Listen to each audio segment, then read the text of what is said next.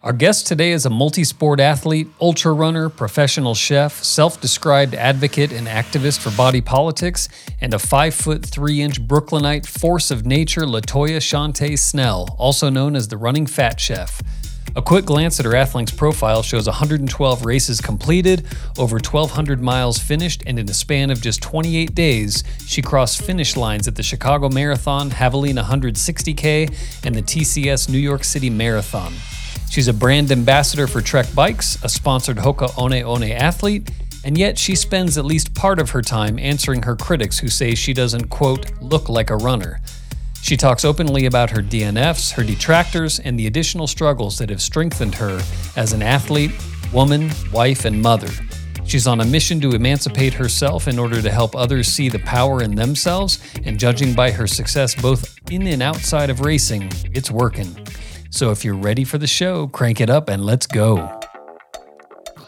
Welcome to the Athlinks podcast. I am your host, Troy Bousseau, coming to you from the sun-soaked wind farm that is Broomfield, Colorado today. It's February 12th, 2021. No, it's February 22nd, 2021. And this is episode 33. How are you today, Latoya? I am doing phenomenal. Awesome. Well, it's great to have you on the podcast. Do you go by Latoya? Yes, I go by Latoya and Shante. Unfortunately, I didn't realize I was actually going to be in the public space so much. Yeah. Maybe I would have thought about this maybe twice before putting down my entire name. Yeah. One article completely changed my life, and it's like, is it L Shante? Is it Latoya Shante? And I'm like, just go with the whole serial killer name thing, because all serial killers have 3 names. So I'm like, hey, listen, you'll never forget me. Like one of those names, you'll get it. Yeah, that's perfect. I love it. Yeah, John Wayne Gacy. Right. That's right in. Well, now it's like, you can go and you could become a serial killer, and it wouldn't really change your life all that much. Right. Yeah. It'll just be kind of like one of those things to experience. But no, that's definitely not in my ministry. I don't want that. Okay, I agree. It's probably not a good career choice. No, thank you. They'd find you out really fast too. You have too much social media presence. I'm officially. I guess the term would be Googleable. Yeah, if that's Googleable. even the term. Yes. Yes. So it's. I would go nowhere. Especially not with this hair color. I'm not good. Yeah. I'm not good for that one. Yeah, and even at what did you just say, you were 5'3"? Right. I'm 5'3.5". But you still stand out in a crowd. Right. I have to mention the 5'3.5", because shirt lives matter. Hey, I'm with you. So everybody made fun of Doug Flutie because he was 5'8.5". I am 5'8.5" exactly. Wow. And I cannot leave that half inch on the table because I need it. I'm not a tall man. Yeah. My wife once told me when we were dating, she said, if you were 6'1", you'd be perfect. And it's like, whoa, wait a sec. Like, it's not like I'm 6 foot. Right. I'm several inches away from 6'1". I am much more than my height. It's like, I don't know what to do with that. You might as well have said if you were a woman, you'd be perfect. Like, I'm nowhere near 6'1". Come on. Oh, geez. Yeah, kind of broke my heart a little. But tomorrow is our 20-year wedding anniversary, so we've made it through. So congratulations. Far. Thank you. I literally just celebrated 20 years of being my husband and 14 married. We're high school sweethearts. Nicely done. I look at it as I haven't, killed him yet. And he hasn't killed me. So we're succeeding. We're definitely winning. That's it. We still like each other. Yeah. We still love each other. Yeah. And, we only want to choke each other out like once a week. So that's a great record. It. Yeah. 100%. No, it's like when you have kids, my firstborn was a son, and I was like, he'll be playing strong safety for Arizona State one day. And then fast forward 17 years later, you just stay out of jail. Just stay out of jail. We're good. Right. We're good. Just become a productive member of society. I don't care about all the other stuff. So expectations tend to change over the years, but but that's the thing about, being a parent. Being a parent, it humbles you. Sometimes as parents, we want to infuse parts of ourselves into our kid. And it's like, well, why don't you be a lawyer and a doctor and a scientist? And I'm just like, I remember being that age, and I'm like, I just want to see how far my spit bubble goes. Can we just take it from there? Yeah. If I followed everything that my parents wanted me to be, I would probably be a miserable accountant right now. 100%. Yeah. Yeah, so it's I mean, you got to trust what you put into your kids and what you teach your kids, from young, from the moment that they're born, and hope that at least 10% of it sticks. There you go. That's my goal right now with my teenager. Just my goal is to get him to believe in deodorant.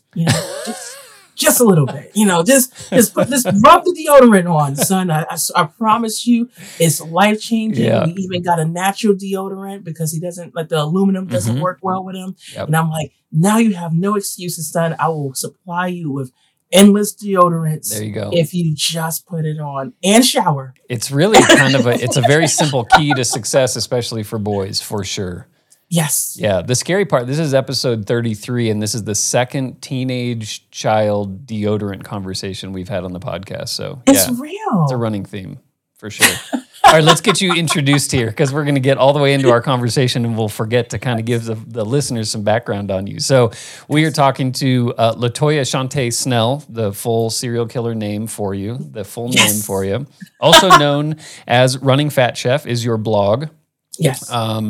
And I have so much to say about so much of your life and persona and everything. So I'm gonna avoid saying it now because I think it's going to fit in with some of these stories we're going to be telling here. But it's funny. Probably about a third of our podcast guests, I would say, come from me just like scrolling through Instagram and just like reading people's stories and things like that, or and then I just interviewed this person, they're following these people and everything, and you've come up several times. And then I think you actually know or somehow connected with Molly, who works for us in marketing. It's Molly Hodo. Is it Molly Hodo? Molly, oh my God, she's going to murder me. I call her Molly Brannigan of the 80, because I couldn't remember her first name, and so it's Molly Brannigan. She's literally in my phone as Molly Brannigan, and I'm drawing a blank on her last name. We're going to move past this. I'm going to re-edit her last name in there so she won't strangle me for... we have to talk. Yeah, there's... I think I'm somebody's due a raise now. I'm gonna have to pay more. Okay, anyway, but so I just kept, I was like, I mean, it's easy to look amazing on Instagram and you're so colorful and all this other stuff, but then I'm reading your story, I'm reading your posts, you're a great writer, the chef side. First off, can I come to your house and have dinner one day? Oh, absolutely. Yes, please. Holy smokes. That is what's driving me crazy with this whole pandemic. I am used to hosting. Don't get me wrong. I love running and cycling and all these, adventures. But like my joy comes from being in the kitchen. Oh my God. And being able to host for like large events. Like it's just something that I've grown up. Like there's something about food that, you can really, more than just make people feel happy and fulfilled, but you get really powerful stories at the kitchen table. And I just miss that layer, especially as we've been in this for a year, I miss that layer. Yeah, I hear you. I'm with you. And man, I'm looking at some of your photos and videos of the food you cook, and oh my God, it shows. Your love for food shows. I mean, and it looks, oh man, I don't know, it just looks delicious. I was getting all hungry this morning looking through your feed, but yeah. So let's talk about just kind of how you grew up first, because you are like, it's funny. So because I want to know sort of your athletic background leading in. You popped up on Athlinks. I was looking at your profile, and it was I don't know, around 20. Was it 14? All of a sudden, you just pop up, and you've been like, you have a lot more results than I do on my own platform. Wow. Yeah, I'm shaming myself now. But you had, I think it was like 110 results on Athlinks, if I'm not mistaken, somewhere in that neighborhood. Right. A bunch of great performances and stuff. But then I'm looking through your feed, and I want to draw everybody's attention. First off, follow Latoya. And what are you? I am Shante. Is that your handle? Yeah. I am El Shante. Yeah, I am El Shante. There's a post November 24th, 2020. You were doing this ridiculous medicine ball workout, like one arm, sort of like this core workout. I'm like, holy shit. Seriously, at 5, you're an amazing athlete. Like some of the things that you're doing are really impressive, very impressive. And so, like, were you an athlete growing up? No. Like it's, I was definitely one of those kids that wanted to learn how to ride a bike. I fell and I was like, you know what? Done. This is not for me. Wow. You know, I'm done. I don't want this. When I tried to learn how to swim, I almost drowned. I was like, you know what? That's not for me. A game of tag may have turned into a boxing match. So the only thing I thought I would probably do would be boxing. That was all that I saw because it was something I used as a connection with my dad. Whenever we had really really powerful moments, it was either in between lots of profanity because that's what boxing matches pull out of you. Sure. Of course I was like 7, 8, I couldn't exactly curse, but in my head I was cursing. Oh yeah. I was saying all different types of F words in my head. But what I love is that the kitchen and boxing matches would just take us down this rabbit hole of being able to see how sports can actually get you connected with people. Okay. It was the level of peace that we had in our household that sometimes wasn't exactly, it wasn't always positive. It wasn't always glamorous. There are layers that, my dad's been gone for 12 years, but there are certain layers about my dad that was not exactly the most beautiful things that you would want to put down in a bio or have someone speak on your legacy, but he was one hell of a teacher. Was he a boxer and a boxing coach or? Oh, no. Oh. Well, I mean, no. Just a fighter. If you mean box people, no, maybe. Maybe, but no, my dad, and it's crazy. I literally just did, I realized that I say this a lot. My dad, when I write about him, I always write about him almost like he's a mythical creature. And I'm like, that one time when my dad did this, like he was just always so physically strong. But mentally, when I think back to him, I realize how much he was spiritually broken. And sometimes it showed in his rage. Sometimes it would reveal itself in the things that he viewed as shortcomings, particularly the standards that we kind of hold on men. A little bit more than sometimes that we hold on women. With women, especially particularly as a Black woman, I'm always told, the strong Black woman thing. And I'm just like, okay, that's kind of overrated. Like, can we actually hold space for vulnerability? And when I think about my dad, I oftentimes think about him being gone for 12 years. I wonder who held vulnerability for him. Because he's always been put into these leadership roles. He's always been the person that was the go-to person that always had to answer questions on the fly, to be the person that looks over everyone. He's the oldest of 10. Okay. And, even though he was a dynamic storyteller. I realized how well he told his stories that he could mask his pain. He wasn't the person that would show you his scars. He would just make fun of the scars and say, oh, how did they exist? But if you watch long enough and hard enough, you realize that was a man that was suffering. And I see it in myself at times. Would he use humor around? Yes. Yeah. Oh, definitely like that. I mean, the thing is, I recognize that even with myself, that I realized quickly if I kept people laughing, then it would not make me a punching bag or a target. If I can make you laugh, then it would distract you enough to not see how much you might hate something that surfaced about me, or maybe it would help me evade from something that might turn abusive. And that was the way that we both kind of navigated. We were so similar. Now I can see that with him being gone. I can see that we were very, very similar. Do you find, because I was reading on your blog, I think on the About Us page or something, where it said something to the effect of like you were sick of being the funny fat friend. Yes. And so definitely. do you feel like it was a negative for you to use that level of humor to sort of brush things off and maybe not deal with things? Or do you think it's just keep the humor and that, but then also deal with the things? Were you just not dealing with the emotional side of that, like, again, kind of preemptive sabotage to try to laugh at myself before you can laugh at me? Yeah, the thing is, like most things, like a lot of things we do, our behaviors are things that is learned behavior. So when I saw my dad get out of really hard situations with humor, I looked at it as when I was being targeted, especially growing up as an 80s baby. Like I was born in 85. I'm 35, will be 36 this year. And when I reflect on how you process certain things that sometimes in Black communities, I won't say all, but I would say in my community, I grew up in Bed-Stuy, Crown Heights, East New York, Brooklyn, and during those times there was no room for you to sulk, Right. because then you will instantly gaslit as soft.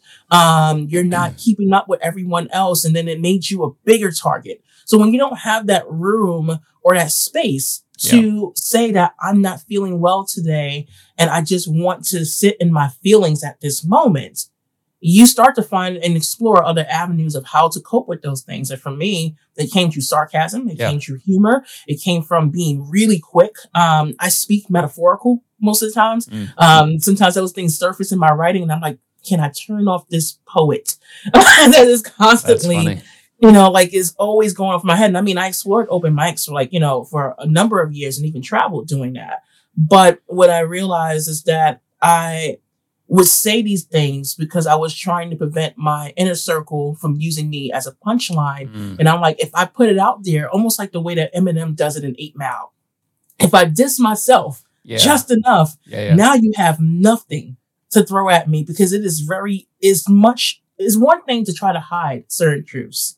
It's another thing when you put it out there and nobody can weaponize it because you've already made it a punchline. Comedians do it well. They do it. Some of the most powerful or amazing comedians of our lifetime literally use their own pain and they turn it into a comedy sketch, or they use it as part of their stand-up. When you think about the Richard Pryors of this lifetime, they use their own shortcomings or their high moments to raise a laugh out of a community, even though we're all kind of collectively mourning. Oh, yeah. Yeah. Well, I mean, quite literally, Pitch Perfect, Rebel Wilson's character comes up and is like, I'm Fat Amy. And they're like, you call yourself Fat Amy? And she's like, yeah, I'm doing it before you skinny bitches can do it to me. Right. I mean, quite literally, right? I mean, that was the whole premise of her character. Yeah, that's interesting. Okay, so you don't grow up athletic. You grew up in what sounds like a somewhat volatile household, but with a father you clearly loved, but obviously a lot of conflict there. Right. And so do you it sounds like, and just stop me if I'm being too imposing on my questions or things, but like, was it kind of there's a chicken and egg here.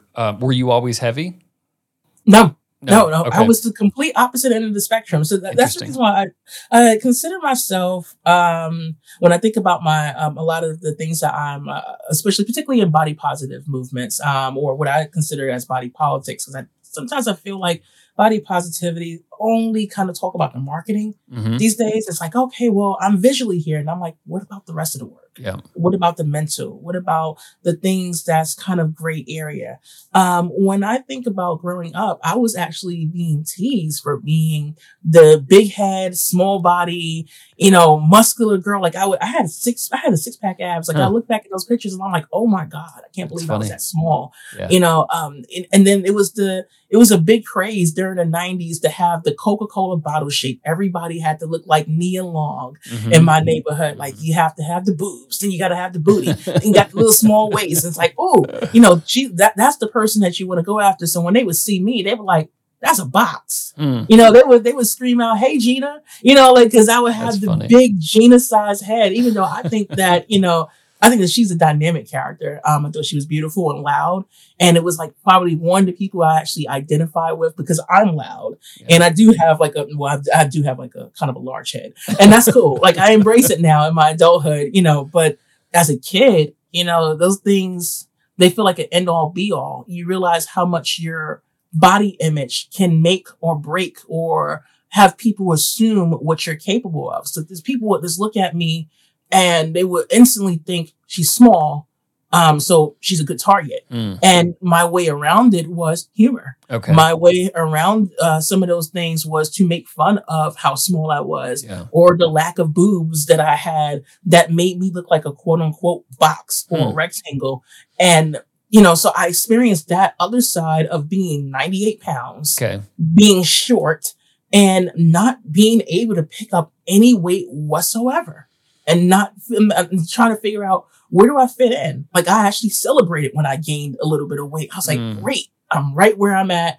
People actually visually like me. And what I see in hindsight is I'm much more than just my visual representation. Of course, yeah.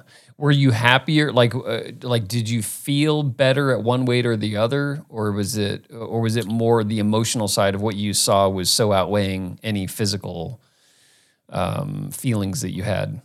Definitely mental. Definitely, I'm more of a feeler than when I think back to some of my smaller sizes as an adult. Those are probably associated with some of the most depressing times because on the outside, and I realized that, like I probably should have been a theater major because I have this great way of making people feel like I'm okay when really I'm not and I'm in shambles. I'm going through it, but people in the room are just like, oh, look at her entertaining. It's part of the reason why I love food and being able to host because I'm always taking care of other people. But I've been so accustomed to taking care of people so much that I don't know how to take care of myself at times. I have to be reminded that it's okay to be vulnerable. It's okay to surrender, to ask for help. But when you are in those positions, it's so easy to get caught up on the idea of nobody can help me like me. Right. So you turned to running as part of, I don't know. So you go through this big weight loss journey. It sounds like in your late 20s. Yes. Is that about right? Okay. Yes. So you go through and you lost a ton of weight. Was it like 170 pounds or something? It was 100 pounds. Yeah. Okay. 100 pounds. Okay. Yeah. It was, that was, at the time I stopped weighing myself at 265 pounds. Okay. And I remember, being diagnosed with a number of things. It was, my doctor looked at me after a time where I tried to use humor. I was in the middle of a dirty joke at work. In the culinary environment, we are very colorful. Oh, yes. And I was working in the corporate dining. And I had bent over and I was, part of my expression, I was like, I bent over and I was like, this is how I'm going to have you. And they're laughing at the joke. It's a male dominated environment. And we said some things back and forth and they thought it was part of the joke. And when I didn't get up, they're laughing harder because they're like, oh, she's really invested in this joke. And I'm like, oh my God, there's a pain. And how can I explain to these people that all the pain is shooting to my ass? Oh my God. It was just like, and they're like, they realize, and it's like, are you okay? And I'm holding this pan of lasagna. Oh man. And I'm like, oh my God, this is like the most compromising position to be in. And they really think it's part of the joke. And I'm like, no, I'm in pain. And they're like, where's the pain? And I'm like, I can't describe it. And like, just tell us the pain. I'm like, it's in my ass. It's in my ass and it's chasing down my foot. And I never heard the term sciatica. Yeah.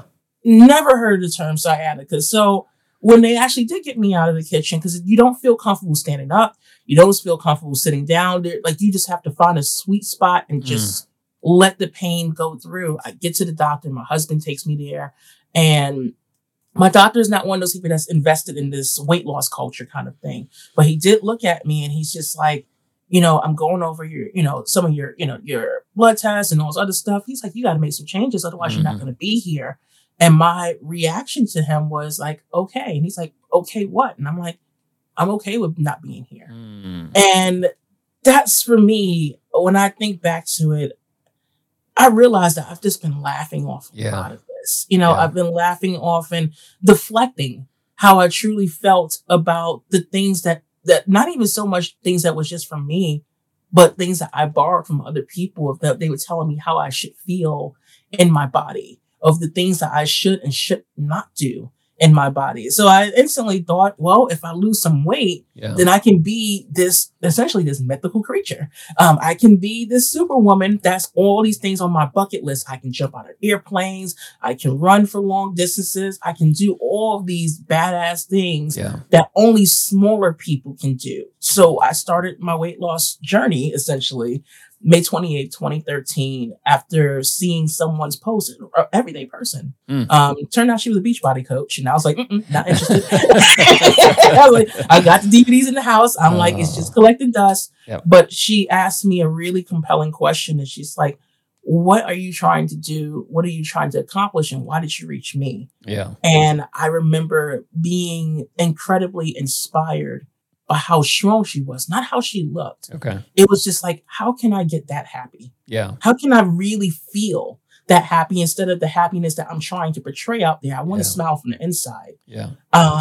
And that's when I started this weight loss journey that turned me into all these different sports. Do you remember what your answers to her questions were?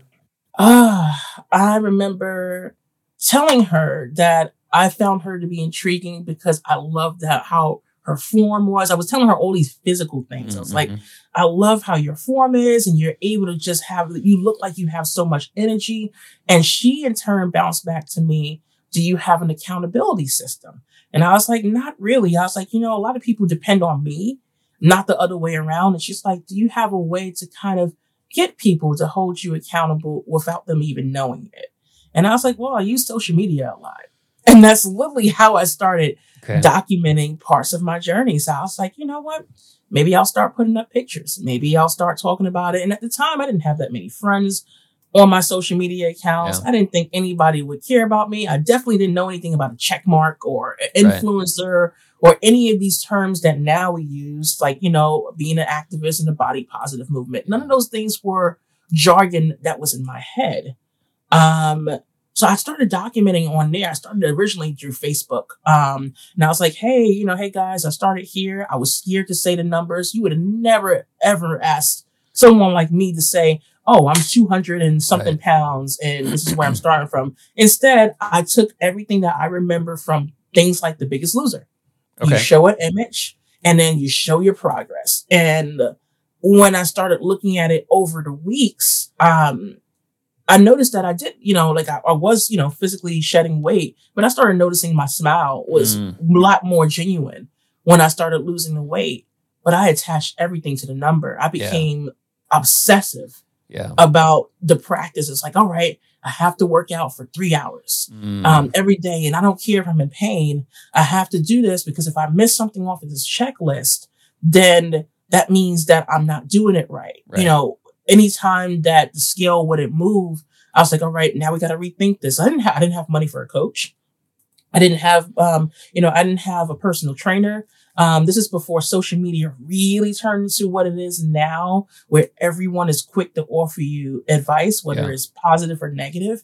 I just had a whole bunch of people who cheering me on for my weight loss. And they're like, wow, she lost 50 pounds in 3 months. And the more you have those golf claps, you get caught up in it. Yeah, you get caught up in like, wow, I'm on top of the world. Like, what can I accomplish? And one of the first things that came to mind was, I want to jump out of a perfectly good airplane and see what happens. Why not? And I was like, I'm terrified of heights and I'm terrified of small spaces. I don't like flying in planes. Let's just knock all of this out in one shot, because I'm an extreme personality. Like I that's just been me my entire life. And people just always ask me, can you tone it down a bit? And I realize now in hindsight, there's not a matter of toning it down. It's a matter of figuring out where you fit in and who's your tribe. Okay. These are the things I didn't know then. Yeah. Yeah. A joke told loudly is still pretty damn funny. It's just they don't want to hear that joke. Right. Comedic timing, time and the place, and then knowing, who's your audience. You got to read the room. Yeah, read the room. Exactly. And so and that is the thing that I really, I have to admit, I'm guilty of a lot of the things that you talk about in terms of like the, I don't remember what you said. It was something, like justifying or enabling obesity or something like that, like the sweatshirt you were wearing recently. Yes. I've created the sweatshirt was inspired by the comment section. Yeah. That I get a lot. Anytime that I work out and do any of these things, sometimes people who are not familiar with my platform, they instantly think that I'm doing this for weight loss. Mm-hmm. And then I'll get a random person or a random set of people who will come on there and say, well, I've been going through your feed and you haven't lost an ounce of weight. And I'm just like, well, and I'm very snarky. It is like, you don't know what kind of snarky you're going to get depending on the day. And sometimes it gets me in a little bit of trouble, but you have an attitude problem. Yes, I have an attitude problem, and I enjoy in it. the best possible Sometimes way. sometimes you have to, you have to know when to embrace it. And sometimes you have to give people a little bit of grace because they're not really talking to you. They're using you as a muse Yeah. to really talk about something that's going on within themselves. And that stuff that took me years to really learn. I'm learning that more now being in the public space that sometimes people are not really talking to you. They're talking to their own inner demons or their own things that they've grown accustomed to believing for a set of years. And once you realize that you just cannot change the entire world, you can only speak to your tribe, then it is what it is. But a person kept writing in the comment section, "You're promoting obesity." And I was like, "Can you tell me how I'm promoting obesity?" "Well, look at all the food that you're eating." And I'm like, "What you mean? The greens that you looked over?" "Oh, but your meals are not balanced." I'm like, I didn't know that you were in my kitchen. But you're working out and you can't run like that. What about your knees?" And I'm like, "My knees are like mega stallions. I'm great." What are you talking about? But what about your health problems?" "My health problems have nothing to do with my size." "Oh, your blood pressure must be off the hook. You must have diabetes." I'm like, "Actually, I don't have any of those things, and I don't really owe you an explanation." Right. So when I tell people I don't owe you an explanation, that's you trying to avoid the question. No, I'm trying not to be gaslit right now. And you're not my doctor. I didn't hire you. And why would you want to offer free advice to someone who don't want it? Yeah. So when he kept saying promoting obesity, I was like, it would be funny to actually create a shirt that says promoting obesity or whatever the comment section says. Yeah. And I chose to do it as a crop top. Yeah. Because these are the things that fat people are not supposed to wear. You're not allowed. Just me. I was just like, you know what? Let's turn this into a sweatshirt because a lot of people were just so tired of hearing, screw the haters, ignore them. Yeah. It's something that we're commonly told. And when I say we, I mean as in plus size people who are part of marginalized communities, people who may have disabilities that's not visible. I definitely fit into those categories where we just tired of being told to ignore it and be the bigger person. Sometimes you have to embrace your petty. Yeah. And, I do it. I'm just like, you know what? It's not about being petty. It's about just setting your boundaries and being okay with it. Yeah. So yeah, like I've definitely I turned that into a sweatshirt. Well, you documented your journey through the way that you deal with these hecklers. Where originally you were you would basically do something. I think it sounds like you kind of called yourself out for this, which was you would. In a way, kind of cancel. I don't remember the term you used, but it was like culture. Yeah, you would basically post like their picture and say, "Hey, this guy just said this to me." Right. And then I think you realize, like you said, you feel good about that for about 5 minutes, and then you realize, well, wait a second, why is this happening from both sides? Right. And then you started to ask the question, like, well, why me? Why are you saying this to me? Why? And it sounds like you started to tap into a lot of other people's pain, because you don't. Right. I mean. I think we've all been there. Like we've all said things that lacked grace or that were just mean and hurtful and disgusting. Right. And then maybe you kind of got that zinger in and then you're like, oh shit, man, that did not feel good. How much is too much? There's too many times, what I love about social media is that you're able to connect with different people, but sometimes it gives us a platform where it's almost like how much is too much? It's this illusion of power that you have, and it's almost addictive. I watch it play out even on my own feed where I'll see people make a comment in the comment section and they feel great that 18 other people liked it. Mm-hmm. And then they continue on and I'm like, okay, honey, you should probably stop there. And then they're going on a whole sermon. They're just preaching to the choir. And now you have somebody else that says an opposing opinion. And it may not even come from a negative space where they're trying to attack you. They just view things a bit different. Yet, you have that person. You have other people that's allying. They call themselves allies for you. And next thing you know, you're watching like a war. Now, anything that you said is now being washed up, which you may have started off with logic. Now it just comes across as hurt, is lack of tact, and nobody's listening to each other. Like the active listening element goes to the wayside. And I acknowledge that, and that's the reason why I don't refuse to pull down the blogs. For me, I'm not ashamed of anyone actually, not so much calling me out, but calling me in to say, hey, you were kind of like you were just as bad as the person that reached out to you, and then you decided that you was going to call them every F word in the world. Like, where do you pull yourself back? I leave those up there because it allows people to see the layers of how I've grown, who I am becoming. And anytime that I feel a moment where I do get sucked in to someone tapping into an emotional space that makes me turn into something I don't want to be, I remind myself, this is where you came from. Yeah. This is how you've grown. And this is how you handle that situation. It's my own working manual of how I can revisit it over and over again and say, how can I do better? Well, it's so you're a child of the 80s. I'm a child of the 70s. And I've always had this saying, like, I can tell within 30 seconds of meeting a guy whether or not that person's ever been punched in the face. Right.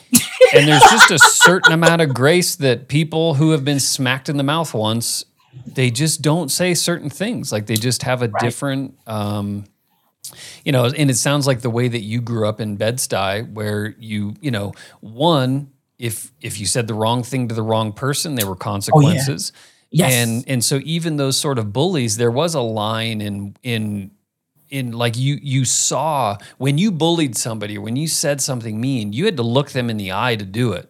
And you saw hurt. And yes, some people kept going with that hurt, but a lot of people were like, ooh, I didn't like how that one felt. That was not fun.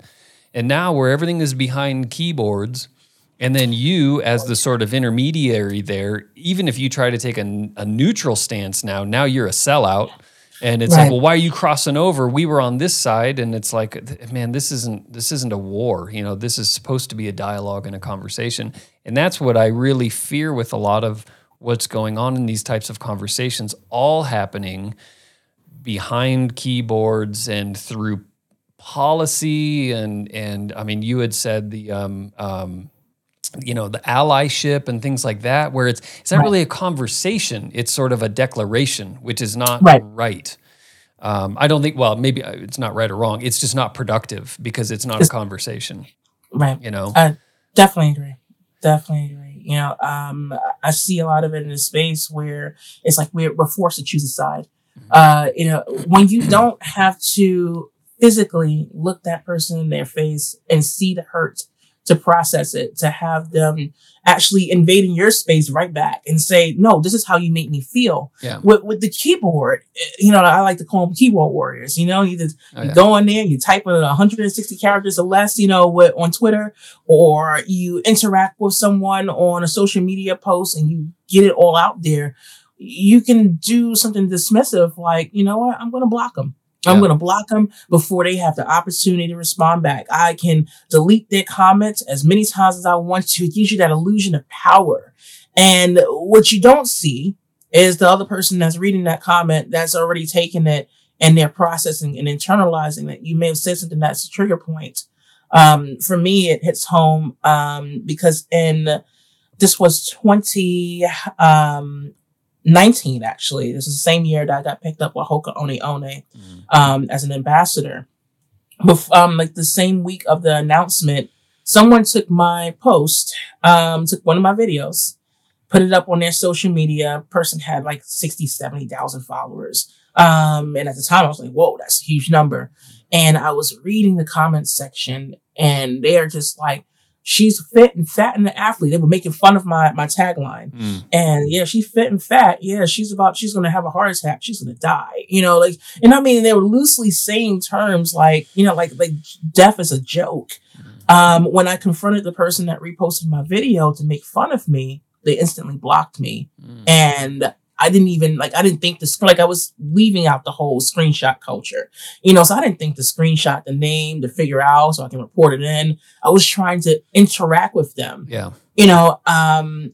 That same day, hours later, and find out one of my followers, he took his own life. And I remember being so pissed off. I was in the gym and the guys in the gym were like, are you okay? And I'm like, no, I'm not. Yeah. I happen to have a bag of chips. And I was like, do me a favor. And I was like, can you take this picture? And it's like, sure. And that's like, what the hell are you doing? And I took this kettlebell and I raised it up and I had a bag of chips in my mouth And I threw up my middle finger and I was like, let me paint the image of what people think that I'm doing. It's promoting obesity. Right. And I wrote a blurb on there. I can't remember exactly what I wrote, but I remember explaining the thought process of, the perception versus the reality and how toxic and harmful these things are. When we say things like sticks and stones or, fuck the haters, when we say things like that, it's dismissive because we don't think about the human that's processing that when the screen is gone, when the comments are gone, and now they have their thoughts. Yeah. Yeah. 100%. I don't know. I put you in such a different category, good, bad, right, or wrong. So I'm really honestly trying to reconcile how I feel about all of this because you are doing the work. Like you are kicking your own ass. Right. I'm watching you rep out 185 pounds on the bench press, 235 pounds on squats and things like this idea that you're promoting obesity. And again, I don't know what you're eating outside of the meals that you're posting on Instagram and stuff, but they look damned healthy to me. Very balanced and things like that. And so it's not like you're sitting there, I don't know. I don't even understand how anybody could say that you're promoting obesity when, again, you're posting videos, a lot of these workouts where I guarantee you, one video it cuts off, but I counted 13 push-ups on a medicine ball. Yeah, and I do way And I'm like, listen, I know a lot of runners who are in quote-unquote phenomenal shape who cannot do 10 push-ups, right? They're on their little stick arms and, trying to lose every ounce. Look, I know a lot of my friends. And I love them. Yeah. Like, those are my homies. Like, that's the thing. Like, I would never put myself in a position where I will body shame someone because, they look a certain way. Like, there are so many people, there are people out there. Like, I had when I think back to thinking back to childhood where I had a girl that was going to fight me and she was just so small. And I was like, she's not going to, I was making jokes the entire time. She bust me this. You don't know your life. You don't know your life until you get punched in the face a couple of times. And this girl caught me so quick and she's like, bow, bow, bow. By the time she was done, I was like, you know what? I lost. Yep. That was a good one. I was like, you know what? I'm not even fighting her. Yeah. I lost. And like, that's what I've realized with social media is that we underestimate people. And a lot of this is not coming from science. It's coming from Google. Yeah. It's coming from Google. Somebody Googled up a couple of things and they're like, this is the way I'm going to support my facts. Mm-hmm. We're not even doing the research anymore. We're just assuming, just to kind of put out our own narrative of what's right and wrong, whether it is actually based on fact or whether it's not. There's so many things that we're not obligated to have those answers to. Like when someone says, well, prove to me that you're healthy. I'm like, I didn't know that I hired you for me to prove anything to you. The person that, like, even if I decided I was going to sit down on my sofa and eat ho-hos and pancakes all day long, and I can't do these dynamic push-ups, the only person I'd be hurting is myself. Mm-hmm. Even if I sat here and I made my social media look pretty, like this is all like, it doesn't matter, good, bad, ugly, or indifferent. You can, as a content creator, it is my job to essentially entertain or to document. Yeah. And what I choose is I like to document in my style. I like to document all that I can, that I feel comfortable with. Yeah. But when it comes down to when the screens are gone, when I'm not writing and publishing something, when someone is not interviewing me to talk about those layers, I have to still sit with myself. And I have to ask myself, am I really putting in the work? Am I putting in the physical work, but I'm not putting in the nutrition value? Mm-hmm. Am I putting in the nutritional value, but I'm just a poser? These are things that I have to sit with myself on. And then I take in the other layers. Like for me, I'm very open and intimate about talking about health and my personal health. And for me, what things that people cannot see is that I have a battle of stage 4 endometriosis, which is basically an inflammation in your fallopian tubes. And it comes from really bad menstruals that are not normal. These are things that prevent me from, I have a hormonal imbalance. It makes me hold on to more weight. I hold on to more, I have water retention. I'm always in pain. I have 3 good weeks. I take that back. I have 3 bad weeks and I have 1 week, whereas most times I'm like, great. I don't feel pain. Wow. You combine that with the sciatica, combine that with disc degeneration, the things that people told me I would not be able to do. Right. Like, I'm not worried about my damn knees. I'm worried about my spine. Right. I'm worried about, my body being the biggest heckler I've ever met. So when I read those comments on the internet, I have reached a place where I've become a bit desensitized about what someone on the internet feels about me. But when I think about my body, when I have those bad days, I'm like, there's nothing hurtful on the internet that anybody can tell me that I haven't said to myself at one point. Yeah. That I felt like I feel, not see it, I feel ugly. I feel weak. I feel inadequate. I feel like a poser. I wonder if I belong in this space. And then I look at athletes. I look at my times and I'm like, that person finished this and they were probably my size and they finished it in 4 hours and it took me 6.5, 7. I don't just talk about my race record. I don't talk about the ones that I complete a race. I actually willingly talk about DNFs, what it is to not finish a race, because I think those stories are essential too. It doesn't tell you about, what hurdles you came across, about the point at mile 18 when your body decided to cave in. I remember doing 100K, my one and only 100K at Javelina 100. And I came in last place and I was so delirious, but I was excited. I was like, wow, there's actually a finish line still here. Yeah. There's people that's actually still cheering for me, because as the person who's typically one of the last place people, it's not something that you usually see. You don't usually get that celebration. You're watching mile markers get it pulled off the course, and you're literally running and racing the clock. And the person that's behind you, that's like, hey, no pressure, but you don't keep it up. Right. We're going to pull you off this course because we have to, and it's a safety issue, because people take it personal. And I'm like, no, it's a safety issue. When I think about the high I felt, and then going out there 6 days later to do the New York City Marathon, and people are like, you're nuts and you're a glutton for punishment. And I'm like, this gives me satisfaction and joy. The next year I tried to do that. I tried to do 100 miler. I didn't make it to mile 20. I made it to mile 20 or mile 21 on that same course, and I DNF'd. They almost took off my ring because I forgot. I did a rookie mistake. I left my ring on because your body will swell. Okay. It can be from heat retention. It could be lack of nutrition. It could be so many variables that come into it. And all I kept thinking to myself is, I didn't just fail me. I failed my community, because they were rooting me on. People are seeing that. And sure enough, people came for me in the comment section. Look at her. She failed.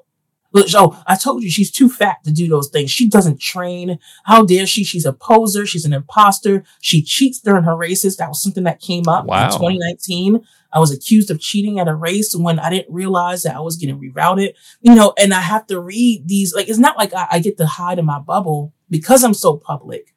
I have to now deal with a new audience that hates me for existing. And then when you combine the elements of talking about race, when you talk about, being plus size, when you talk about being an athlete with invisible, not visual, but invisible disabilities, and you talk about those things and you advocate for those spaces, you're not just representing yourself. So you start to feel like a failure to not just you, but your community. And I take that burden with me everywhere I go. And I'm just like, am I as good as my own race times? And the reality of it is, no, I'm not. I'm much more than my race times. I'm much more than my race, I'm much more than my body size. If I don't find a way to find the joy in what I'm doing, then what am I doing this for? Everything can't be just a cause to look like I'm doing the work. I have to feel the work. Well, and that's kind of the whole point of the way that you're doing things, is that, and that was kind of my point earlier about, I wasn't trying to body shame the guy who can't do the 10 push-ups. It's that, and I know lots of people who will spend $10,000 shaving grams off their bike, not pounds, grams, right? I mean, think about it. Like, I saw your bike. You got a phenomenal trek, but yes, I love going from Ultegra to Dura Ace will cost you, several $100s, if not $1,000, full Grupo, Di2, that type of thing. Right. One, it's less durable than the Ultegra, but it's lighter. Right. And for them, that's their goal. For them, it's like, look, I'm already in the top 10, whatever it is. And so for some people, it's totally justified to say, look, I need every single thing. But I know a lot of middle of the packers who are not moving up or down, but that's what speaks to them and all that stuff. But then I look at your workouts, and I'm like, this like again, like you're doing the strength workouts, you're doing the core workouts, you're doing all of these things to save your body, save your knees. And not that it's anybody else's freaking business what you do to your own freaking knees, for God's sakes, but Right. you're doing all of these things. Yeah, you're doing all of these things correctly and strength wise and all this other stuff. And so, like, you have to, maybe you haven't, but I would assume with 60,000 followers on Instagram and stuff, have you ever been forced into like some unforced errors because you were too concentrated on what people were saying and you've made mistakes, whether it's your training or going too long or too hard or at the wrong time or whatever? And Definitely. Yeah. Oh yeah, most definitely. The reason why I advocate so hard, in the last 2 years in particular, because I am an eating disorder survivor. So in 2015, so I started what it started off as a weight loss journey before I considered it a fitness journey.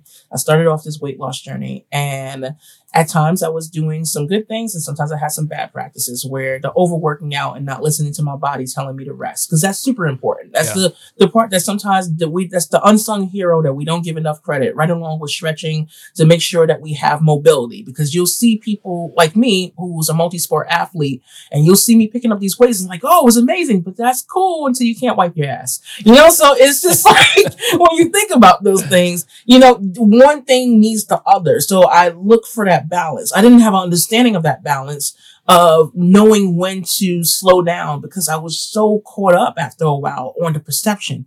If I don't show up today, then people don't think that I'm capable, to the point where you have to perform. And it's like, oh crap, the day I need to perform, I can't perform because I didn't give my body enough rest. I didn't respect it enough.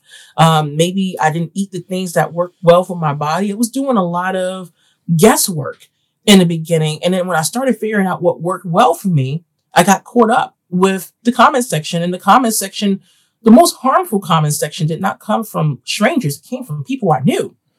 Because you have more of a level of respect for someone that you can see and you can touch and you can feel.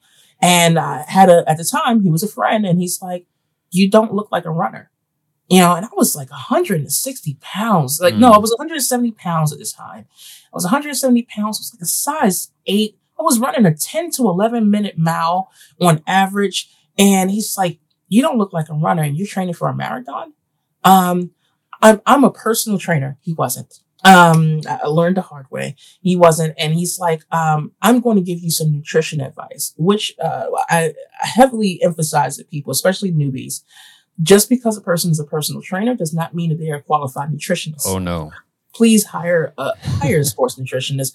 It's worth the extra money. That's if you can afford it, because accessibility is a different conversation of its own. Yeah. But I listened to this guy, and he talks me into, which sounds ridiculous, he talks me into a 1,200 calorie diet while I'm training 30 to 50 miles.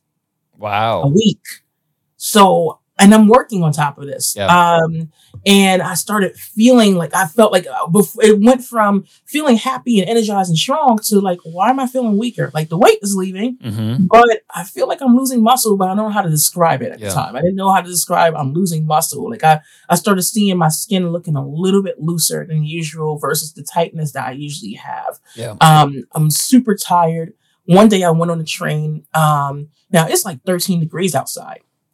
I am sweating bullets. Oh, wow. I am sweating, and I'm on a New York City Transit train. And thankfully, there was a lady that's so accustomed to me being on the train at the same time. And she looked at me. It was an older lady. And she looks at me. She's like, you all right? And I'm like, yeah, I'm fine. And she's like, you sure? Because you're sweating a lot. And I'm like, oh, no, I'm just, I was like, I just did a workout, which I did. I did a 4-mile run. I had enough time to get a little bit of sleep. I said hi to my son for 5 minutes before I had to leave. And I got on the train, and I'm sweating like profusely for like 40, 45 minutes. I get out the train, and thank God she followed me. I get into the middle of West 4th. I know people, like anybody that's from New York City may not know what that is, but it's a major street at West 4th when you get out the train. And I get into the middle of traffic. I lost my hearing. Whoa. I lost my vision. I went through vertigo, and I am panicking, and I'm like, oh my God, I'm going to die. I'm gonna die. Wow. I'm freaking out at this moment. I'm like, am I gonna make it? And this woman was just like, baby, get out the street. I can hear her. And she's trying to talk to me. Then my vision started going in and out. And she's trying to get across to me. And I'm like, I was like, don't call the doctor. I'm still stubborn. I can do it myself. Your ego will get you every time. I can do it myself. I made it 3 blocks, made it to my job. I got to the front. I do not remember anything from there. Wow. My coworkers said that my eyes rolled back. I went face first to the ground. They took me to the ambulance that was they took me to the hospital probably about 2 blocks away.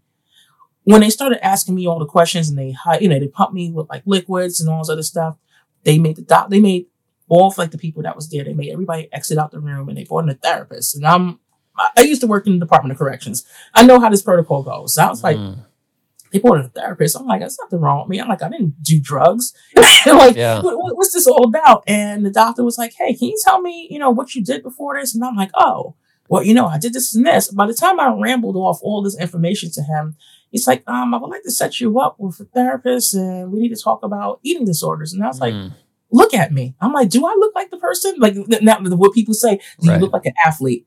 Do I look like a person with an eating disorder? Because I've never seen myself as a person. I'm like, I know what eating disorders is. I'm like, I'm not putting the finger down my throat. I'm not all these things that you describe. Right. I'm like, to be very frank, I was like, when I see eating disorders, I usually see white people. I usually see white women in particular. That's in the marketing. I don't see someone like me who at the time was, I think at that point, I was about 165 pounds. I don't see someone like me in that marketing. I was like, I'm fat. I just kept saying, I was like, I'm fat. Even though realistically, I was not even considered, according to the BMI, which I hate, but according to that BMI, I was just slightly overweight. Yeah. And the doctor's like, no. So there's this thing called anorexia nervosa, and you're not getting enough calories. And by the time we did the math, I was at negative 1350, averaging a day. So my body just started eating at itself. Wow. That was the first time I learned how to really assert my boundaries, not because it sounds like something that's trending, but I was literally fighting for my own life. Because are you still working with this quote unquote personal trainer nutritionist at the time? Oh, hell no. Okay. At the time I was, He immediately got fired. But he's the one feeding you this BS about 1,200 calorie. Okay. I believe that, I believe it because it's not like it came from a random stranger on the internet. It came from a friend. And when we think about, when it comes down to being fat shamed or what people like to say, like it's the unpopular term, skinny shaming, I do believe that there is a thing because people will say things like, why don't you eat a sandwich? Why don't you gain weight? You don't know someone's metabolism. You don't know what their, their health issues look like. You don't know what their blood screenings look like. You don't know these things. These are not things you can just pull off of 160 characters on Twitter or an image of someone flexing their muscles. There are a lot of elements that we do not see on a regular basis. So now I've learned how to assert my boundaries to say, no, please don't assume what I'm going through. I'm only showing you the highlights. Like when you see 10 clips of me working out, you're not hearing the grunts over music. You're not hearing the F-bombs that came of why am I doing another set? Yeah. So you have to respect people's struggle. Yeah. Yeah. No, I hear you. Yeah. There's a whole lot of non-glossy parts to Instagram and these other things that we all want to see the fairy tale ending. We've all seen Rocky and it's like this normal progression and then you run up the steps in Philly and then you win the fight, right? I mean, that's just that's the way it always works. But reading your blog post on that, or I think it was on the About page where you're losing this weight, you lose 100 pounds and you're waiting for this happily ever after moment of now I'm the princess or, whatever has been, you mentioned it a few times, like whatever the marketing for this weight loss journey is supposed to be. And you're like, where the hell is my happiness? Like, why didn't it happen? Right. Yeah. And so you start running and you start getting stronger. And that's the thing, like you mentioned, Biggest Loser. Like my wife is a nutritionist actually. And so she and I have always been into fitness and things. We met at the gym and all the corny stuff. But like we would watch Biggest Loser as one of our favorite shows and stuff. But that was the thing that we always tapped into was, no, wait a second. all of a sudden you're eating healthy, real, whole foods instead of packaged garbage, and and you're exercising. Of course, your skin looks better, you feel better, your eyes are brighter, all of these things. Losing the weight is an important piece to all of this, but it's the activity, it's the, sedentary life, going to this active lifestyle and all this other stuff. So I think too much emphasis is definitely put on the weight of this. Right. So when it's marketing. It is. You gotta sell a show. Yeah. You have to make it entertainment. And that's the reason why, like, I really like when it comes down to conversations, like, they're like, why don't you consider yourself a body positivity, activist? And why do you call it body politics? I'm like, I know what it is to be in front of the camera behind me is a bunch of photos because my husband and I are freelance photographers. I know what it is what the marketing looks like. It can be a great idea, but it still has to sell. It still has to appeal to people. So people are looking for those dramatic moments where on The Biggest Loser, they're set up, you have all these, plus size people camped around a bunch of snacks. And now we have to put the dramatic music, like all these elements, this shock and awe kind of value that people buy into. And I mean, I like my reality TV show too. I have toxic traits about me. There's certain things that I love, but we have to acknowledge it for the entertainment factor, because when we go to a doctor, they're not going to set us up on an island of, hey, here's some cookies and you can choose not to take this, or you can do this exercise. And you have to think about it. These things are happening over a course of weeks versus it being slower and taken out over time. When we look at the statistics of a person who loses weight, and they're like, most of the statistics is that when it comes down to diet culture, most of these people gain that weight back within 3 years. 100%. And then sometimes they gain more than what they started off with. When I think about that, I'm one of those people who fit into that, that category where I'm right now at the present day, I weigh more than the number that I actually put out there, but I feel much healthier than what I felt like when I got the diagnosis for sciatica and all these other things, because I'm active. So there's times where I get nervous when I go to the doctor. I'm like, oh my God, it's going to be the day he's going to tell me to lose some weight, and I'm worried about it because I don't want, and he's like, stop, he looked at me and he's like, why are you putting words in my mouth? I didn't say anything about your weight. He's like, because he actually sees my Instagram, and he's like, I've seen your Instagram. He's like, I know that you lift, and he's like, you're so much of a good patient, because I literally document in my journal, and I show him what I'm eating, because I was so used to being gaslit over the years, so much that I would do it to myself. And I'm like, maybe there is something wrong with me mentally, that maybe I am eating too much and I just don't have this figured out. And he's like, no, you're pretty solid on this. One, your body type. Everybody's body type is different. Two, is the way that your metabolism. Three, you have, elements that work against you. Yeah. So please give yourself some grace. And, four, yes, you have junk food moments. I definitely have junk food moments. Like, I like my cookies and cakes. There's certain things like this. As I get older, I don't like it as much. And then I take in things like genetics, age. These are the factors that you cannot get from an Instagram post. I even beg my audience to not set themselves up in the trap where they start comparing themselves to me.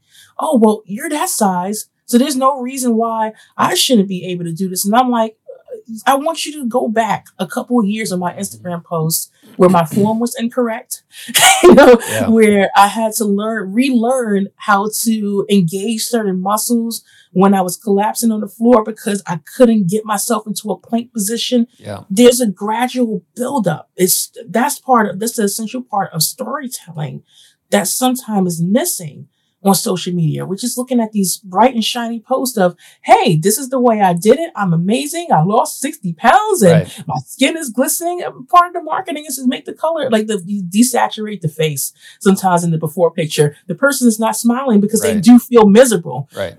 And we don't talk enough about these things. Right. Yeah. Yeah, absolutely. Do you ride with a power meter? But you mean like the be able to gauge how? Yeah. Yes. Because I have it on my smart trainer. Yeah, it's like right behind me. Yeah. I have a smart trainer from Ceres that I use, so I can figure out how many wattage I'm actually getting out. How much am I exerting myself? Yeah. I try to use a heart rate monitor to figure out maybe you need to back off, because I'm one of those athletes that do put out too much energy Okay. at times. And then I'm like, oh, why am I burnt out at mile 6? Why do I feel like crap? Like Yeah. even with me being in the culinary industry, sometimes I don't get my nutrition right. Where, you know, like you get so hype up off the moment and I'm like, no, I'm doing great. And then when you feel like crap, like my coach's rule of thumb is if you feel like crap now, that means you were already crap probably 15 minutes before it. If you start to feel a shift in your emotions, you're probably hungry. Getting that balance was a hard thing for me. So I literally had to program it into my watch to give me alerts. And I'm like, I really don't feel thirsty and hungry right now, but my body is going to regret this in the next mile. So let's just do a little bit, even if it's not the whole thing. And that's worked out much better for me in the long run to be able to accomplish my goals versus I'm going to gung ho this and this is going to be an amazing story on my blog, or I can take this dynamic picture at the finish line. The finish line is not going to happen if you don't have a game plan to follow. Yeah. Yeah. I was curious because I was watching those box jumps that you were doing, and your power to weight ratio is ridiculous. Like, I mean, honest to God, I'm just curious. Have you ever done a max watt test on your bike and find out how many watts you can push? I need to actually do that. Like, because you're off the charts. Like, it's like, damn. Yeah, because my coach, like he called it out. Like there's an Ironman video that was released out, and I remember looking at the video this past weekend, and there was a key thing that he said in the second episode of my video, and he's like, I'm the type that basically I know I'm strong, but sometimes when I find those strong areas, I work on my stronger areas more, and I tend to look over the areas where I can use just a bit more improvement. Yeah. You know, and that's anybody. Like you get caught up in that egotistical moment of, yeah, I can power through this. I can do push-ups. And it's just like, if you ask me to do sprints, I can do sprints pretty well. But if you ask me to do it the 8th time, I'm like, can we take a break? Yeah.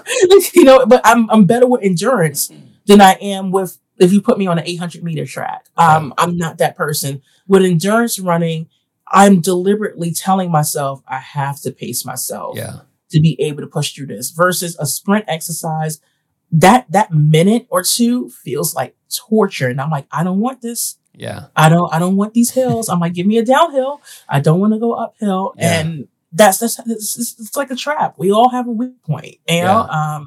And and that's where it really tests you. You have to really push yourself to sometimes take on the things that you don't want to do. Yeah. So let's we can pick any one of your events, but like just even the Javelina 100. So the Javelina 100 is actually a race. I know Jamil down in Phoenix. I'm from Phoenix. That's where we were founded. Actually, I moved up to Colorado. But so you do the Javelina 100, 28 hours, 27 minutes, 43 seconds. As you mentioned, dead last, but that's okay. Yes. Because you beat all the DNFs and you beat the millions of people who didn't do it, the billions of people who didn't do it that day. Right. So what are you, like kind of walk me through your 28-hour day. You had mentioned you're better at pacing yourself and all that stuff, but 100 miles or 100, that was the 100K run, right? Yeah. So you're 60 miles, 62 and a half miles. Like what is that, just walk me through your day, I think, a little bit on that. Or, your 2 days. You're over a day there. Oh, man. That morning, real quick, what was your level of certainty that you would finish? The only thing that I had to gauge off of was actually comparing myself to one of my friends, dope athlete, Myrna Valerio. She's the person who kind of suckered me into this. She like literally, the thought was implanted from her. Okay. I had no idea what Javelina 100 was. Okay. I did not. I told myself ultra running may not be for me. After I did the New York Roadrunner 60K in 2015, I signed up for that. After doing the New York City Marathon, I signed up for that, and I was like, oh, this would be an amazing race to do because I just knocked out 26.2 miles. So what's another 11.2 miles going to be? Sure. And 11.2 miles is a lot. Yeah. Yeah. I have this extreme personality that I was just like, you know what? I'm going to do it. And I remember coming out the porta potty at mile 29 because it is very true. You come out, I don't know what it is. It's just, it makes you honest. after you leave the bathroom, I came out and I felt like somebody hit me with a bat. And it was just like those last 8 miles was terrible. And I told myself then, I am not doing another ultra marathon. And then I met Myrna Valerio. Okay. And this is before she really, really blew up. And she was the first person that took me on the trail. Like deliberately took me on the trail, not something that I did for, a Spartan race. And she's just like, this is the proper way to hike. This is what you're looking for. She's like my big sister. Yeah. And she's like, you should really consider doing trail running. And I was like, I don't know. I'm from Brooklyn. I dodged gunshots and, really oversized rats. Yeah. I don't think so. And she's like, you should really try it. And she was there for my race. That was the first time I ever DNF'd. Okay. And we chose one of the hardest races to do as a first time for trail running, for a trail marathon. And we chose the North Face Endurance Race. Yeah. In Massachusetts. And it was the first year. So they didn't even know how hard this course was going to be on people. And people were dropping like flies. So I'm like, all right, cool. She gives me her book and she's like, it's not out yet. And this is pretty much a beautiful work in progress. And she's like, I want you to review it. You're completely blunt. She's like, be kind if it sucks, but tell me what you think. I read the first chapter and she mentioned Javelina 100. And I was like, this woman is nuts. There is no reason that anyone should do this. Is your body even, she's like, well, clearly she made it. I'm like, she's here. She's talking to me. And I wrote, right, and I'm just like, so I wrote her that night. And to be very blunt, my exact text message is, are you fucking nuts? And she's like, yeah, and you should do it with me. And I was like, there's no way I would do that. And she's like, I'll sign up with you. Wow. Joke's on me because she had to actually back out. Oh, it's part of the life, sure. I mean, we're both public figures, and I get it now more than ever of how your plans will actually change and you're obligated to do certain things, or sometimes you just got to listen to your body and say, hey, listen, I need a break. And I was just like, I don't know if I can afford this fee. I came up with all these different reasons of why I shouldn't do it. And ironically, I meet Hoka One that year. Okay. And there's a woman by the name of Martha Garcia, who was with Hoka. At the time she was with Hoka. And she's just like, what are your dreams and your goals? And I was like, well, my friend kind of brought up this race called Javelina 100. And it's 100K and 100 miles. And I didn't know that Hoka actually sponsored it. Yeah. I was like, I don't know. Financially, I don't think I want to do it. I don't think I want to sign up for this. Like, there's something about snakes that just don't appeal to me. Large spiders. I don't think it's for me. And she's like, well, we actually sponsor that race. We'll help you get there. And I'm like, but I got a family. They're like, oh no, we'll help you with a coach. Like, she took away every excuse. And I'm just like, oh my God, fuck, I have to do it. I have to commit to it. So I was like, I guess I'm training for 100K, but it was Coach Megan Roche that really helped me really come to understand layers of myself. So I had to pull back on certain activities that I love. Like, I love powerlifting. It's not essential.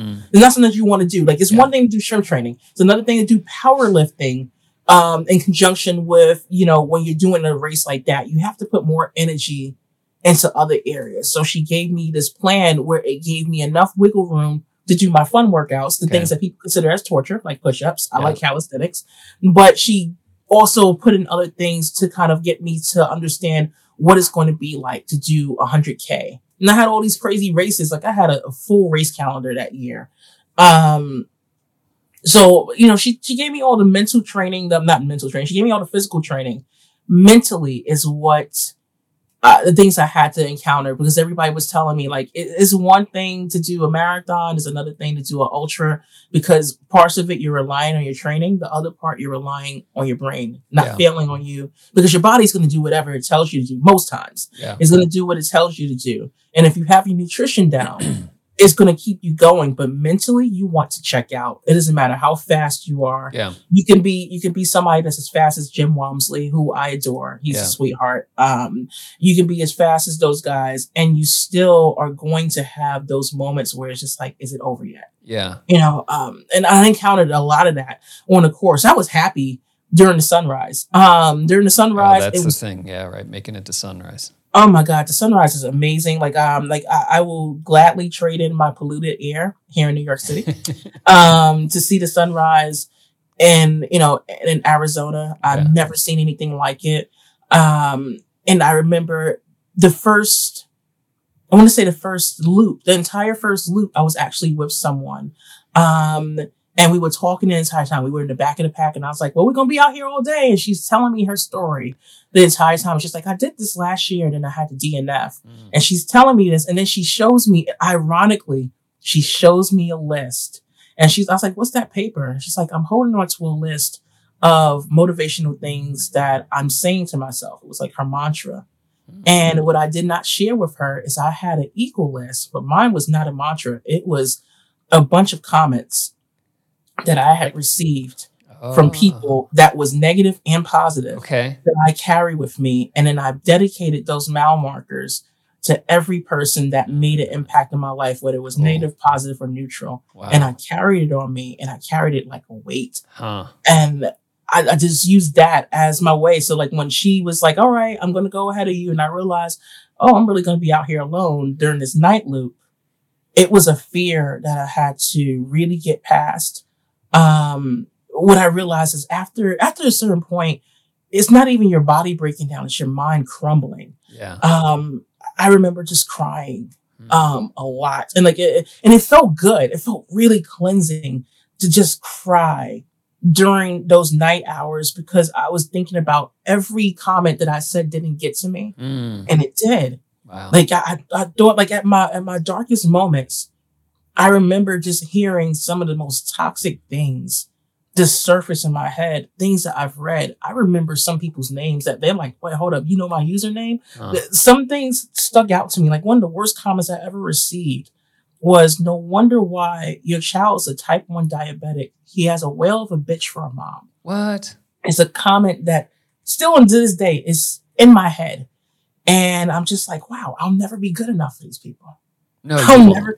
And the thing is, and you know what? And that's a great thing. I'll never be good enough for you because I'm not for you. No. You know, and I kept that in my head, and I just remember just crying and just saying, why can't I just be as angry as I want to be? But when you're in that open space, especially when you're dead freaking last, you're actually able to be angry. You're able to, you can put things out there to the universe and say how you truly feel. And, you know, hopefully nothing responds back to you, because that's the javelinas and the snakes. Well, listen, I want to add some context for those listening here. Yeah. 20 days earlier, you finished Chicago Marathon. Yes. 7:05:31. Yes.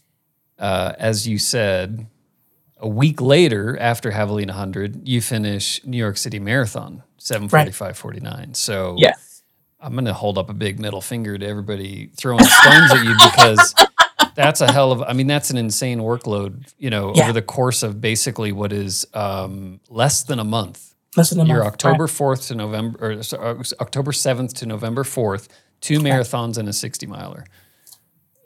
Yeah. When I think about that, I'm just like, how the hell did I do this? Like, I mean, when I do all that math, I remember seeing it on Strava, and I remember seeing it on Athlinks, and I'm like, whoa, I'm like, I actually did that. That's awesome. You know, like, and I mean, the thing is, the crazy part is I actually attempted to do my first Spartan Ultra Beast, and I got to a point where I was just like, hey, is it normal to see your skin actually turn colors? And I was like, you know what? Maybe this is the time I need to get out. I got into the water and I freaked out. This is my biggest fear. One of my biggest fears is actually getting in the water. And the water was much higher and it was super cold. Okay. And the water got up to my chest level and I instantly had an anxiety attack. And this guy was just like, stand up. He's yelling at me. Just stand up. Just stand up. And I'm freaking out. I can barely hear him. He pulls me out the water and he's like, ma'am, do you want to continue this race? And I was like, no. And that was my breaking point. Otherwise, I would have done the Spartan Ultra Beast in that same month. Damn. You know, and that's the thing. You have to know when you can actually give yourself permission to actually say no to something. You know, that the thing is why Javelina sticks out as one of my favorite races, not because of it being my longest distance. Like, don't get me wrong, that's one of the things that I enjoy about it. But I love their style of washing machines, like kind of style race where you can always see someone. They had to change that. Yeah, they had to change that with COVID. They have everybody running the same direction now. Yeah. Damn. Yeah, maybe they'll bring that back, but that is cool. I know a lot of people who have done Leadville, DNF'd at Leadville up here in Colorado, and then gone down to Javelina 100 and had a phenomenal time. So it's not that it's an easy course, but it's it's not. No, especially if you're a road, like if you're mostly on roads like I am, it's a different element because there's different things. Like, I mean, if you average a 13-minute mile on the road, like you're probably going to be faster than what you are in a desert or on a technical trail. Because there's certain elements that you have to work with. You have to know how to properly, land your foot, to not twist up a couple of things, to not run into, cacti. These are, thankfully I didn't run into one on the course, but I did run into one before I left. And I was just like, how did I miss this for 62 miles? Yeah. And I'm on my way to the airport and somehow I managed to hit cacti. This doesn't make any sense. But the mindset that you get there for doing something like that, I'm thankful for it because I was able to face a lot of demons that I suppressed. Were you doing as much calisthenics before that race? Did that expose weaknesses in your body that you came back to and strengthened up? Yeah, it actually made me do more calisthenics. I realized that I could use a little bit more abdominal work at times, and not just like a whole bunch of crunches and V-ups. Like I think people see that and that's the first thing they think of. Like you can do practical rotational twists standing. I found that there's different ways that you can handle that, and that's what having a great coach. They can see those things from a distance. Sometimes we're too close, too intimate to certain things that we don't realize. Like you can give yourself a little bit of wiggle room, pull back just a little bit, change up your form just a bit. You can modify. Like modifications have been a lifesaver. There's no way I could do box jumps if I didn't know how to properly land or to do step ups in a certain way. So that's definitely increased after Javelina. Okay. Yeah, that was the. I'm training for a 50 miler right now, and I have noticed my weaknesses are being really exposed right now. I have some serious IT band issues and things like that I'm going to have to figure out before long here because the clock is ticking, so to speak. So right. Where are you at on the multisport journey? I know COVID sort of put the brakes on it a little bit, but is that your goal as Ironman? Is that kind of the next big? Yeah, that's definitely one of those big things. Now, I don't know if I can be like my coach, Coach Morgan Lattimore. He's amazing. That his his race record scares me. I thought I was extreme. And I think that was the best thing that Hoka could have ever done for me was to find someone who has just as much of a colorful personality and to find someone who not only says it, but they do it. And I need someone that can check me just the right way. Like I have a personality where if I'm working with you, especially on a one-on-one basis, I need someone who can actually know they can read the room essentially. They can look at me and say, this is not the day to be super tough. And this is not the day to basically be, what is going on? Oh, sorry. I'm sorry. Yeah, I hear somebody shouting. I think it's coming from outside. I'm so sorry. I'll bring that back. No, you're good. Yeah, but what I learned from my coach is that, like you can have a person that has an extreme, that have the perception of having an extreme personality type, but really it's more or less that you have to have balance. You have to have patience with yourself. You have to learn yourself over and over again. And you have to incorporate discipline, especially when you don't want to do it. With Coach Morgan, he recognized with me really quickly that I'm stubborn. I don't like being told to do certain things. If you tell me I can't have a cookie, I'll have 5, even though I'm not hungry for it, just because you told me I can't have it. And you'll make eye contact the whole time. Right. And make eye contact the entire time. I'm like, these are great. These are great. So he's learned how to work around my ego. Okay. To make me, it's almost like having a really good teacher who doesn't tell you that you're doing wrong. He's gonna do it as a show and tell. And he's like, all right. So you know what? You want to do that? Cool. Go ahead and do that. How do you feel now that I'm going to give you my actual workout? And it's just like, okay, maybe you're right. You got to find that person that works for you. But he's done Ironmans before, but I forgot what it's called. I think it's called Decaman. Okay. Or Decathlon Man or something of that nature. Where you do, it's basically like 6 Ironmans.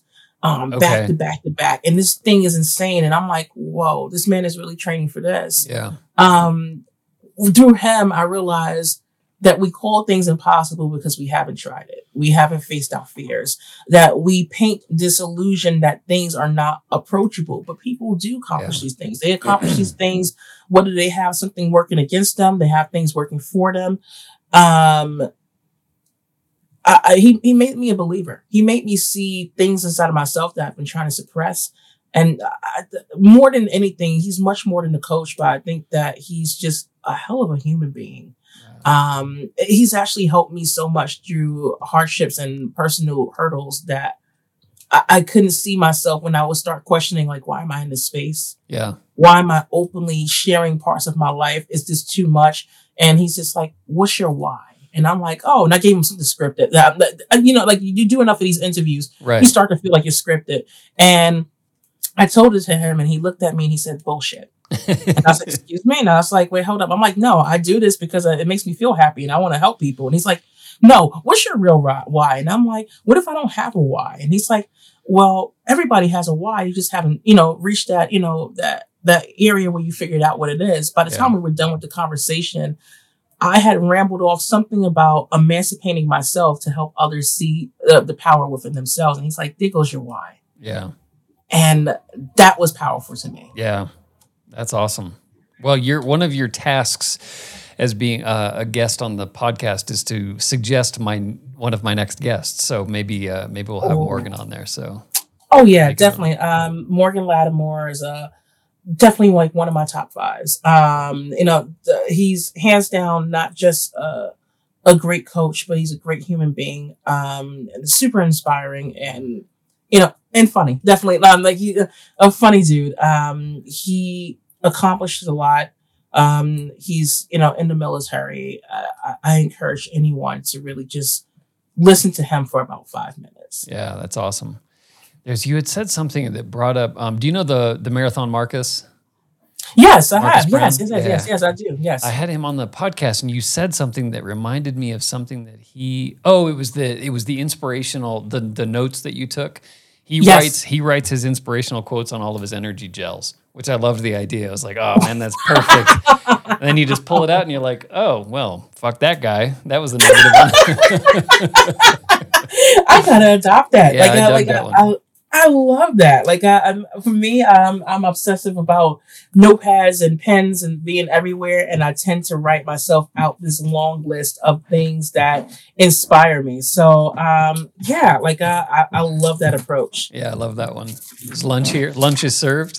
Yes. Awesome. I was like, oh, that's so sweet. He's making sure I'm eating. Because I am a workaholic. I'm definitely a workaholic, where I don't do it enough. Oh, good. Let me see. There was something else that I wanted to talk to you about on the multi-sport side of things, and I'm drawing a blank, so I will shift. How have you been? New York, obviously. Describe the scene in New York these days with COVID, with regard to racing. You've been keeping your racing somewhat up with a bunch of virtual races and things, but how are things looking in New York right now? New York. I'm kind of hurt, when I think about just the feel. I've been in New York all my life. And I'm so used to this being essentially like, it's not even an expression. It is literally the city that never sleeps. Yeah. And I don't know if this rest that we're going through is a good thing. At first, parts of me felt a little confused. Now, at first I was actually scared to actually admit that I was appreciating the slowdown. Okay. I was appreciating how a lot of people were starting to get a little bit connected. I just didn't like the way that we started getting connected. Like the last time I remember seeing that in New York was 9/11. Okay. Where strangers would gather up and just console and see people for the humans that they are. We're always busy and on the hustle and bustle. That's kind of slowed down. Don't get me wrong. We're trying to get back into our groove. We're really resilient, but I don't think we're ever going to be that old New York that we're used to. You can see that even in the running community. You can see that in the racing environment. I wonder about things and events like New York City Marathon. If these are going to be things that's, a period in time where things were great and now we have to run in mask, continuously. Like not just, because, there's a vaccine out, that this may be our new normal. For me on a personal level, my running definitely took a backseat last year. So much so that I feel like a rookie all over again when I run. Because mentally I kind of checked out. When people started looking at my post online, it was like, wow, she's really powering through and you're just making these home workouts look amazing. And I wish that I had that. And that it was in so many ways I was trying to explain to my audience, this is not to be admired. This is something that actually I'm showing you my struggle. I was working out at 2:00 in the morning. The bike, that's how I really started embracing multi-sport, more than ever. Cycling actually saved my life. How so? Mentally, I was crumbling after I lost 13 people in 2 months from COVID. Whoa. And Wow. I'm still mentally, I haven't grieved. That's the reason why I'm kind of like struggling right now. Mentally, I haven't grieved the loss of all of those people within a 2-month span. I look back at pictures of me cooking for some of these people and having them in my home and realizing that's the last time I've seen them because I told them while I was training or while I was traveling for different races, oh man, 2020 is going to be a better year. I told myself in 2020, I was going to slow down so I can actually take in some time for friends and family to never have that opportunity again, to know that in between me traveling, like I traveled a lot during 2019. For 365 days of the year, I was home for about 90. Wow. I would come back home. My son would be a different size. He sounded like a different person. My husband, is basically connecting to me from afar. I felt like I made him a single parent. There's a lot of guilt that comes with that. And to know that now we're essentially forced to stay home. Yeah. And you can't even mourn the people who are leaving you, people who died too soon, in such a terrible way for something that felt like a cure wasn't in sight. And now I wonder, I wonder if that could have been me. I wonder all these things. It made me paranoid to enjoy the things that I love. I love being outdoors. The outdoors is like a new home for me. I can run at nighttime. Like I know a lot of women are fearful about running at nighttime. In New York, I run on the beautiful thing about New York City. I can't say upstate, but New York City is that most of the streets are well lit at nighttime. And some of the people who I saw who were regulars, I would see some of these guys who were homeless. Sometimes on my run, I would say hi to someone who I saw regularly, and I look forward to that. Like sometimes I would run and I would have headphones on, wouldn't listen to anything, and I would just listen to the silence of the street because that's the only time that you got peace. And now it's not the same. Yeah.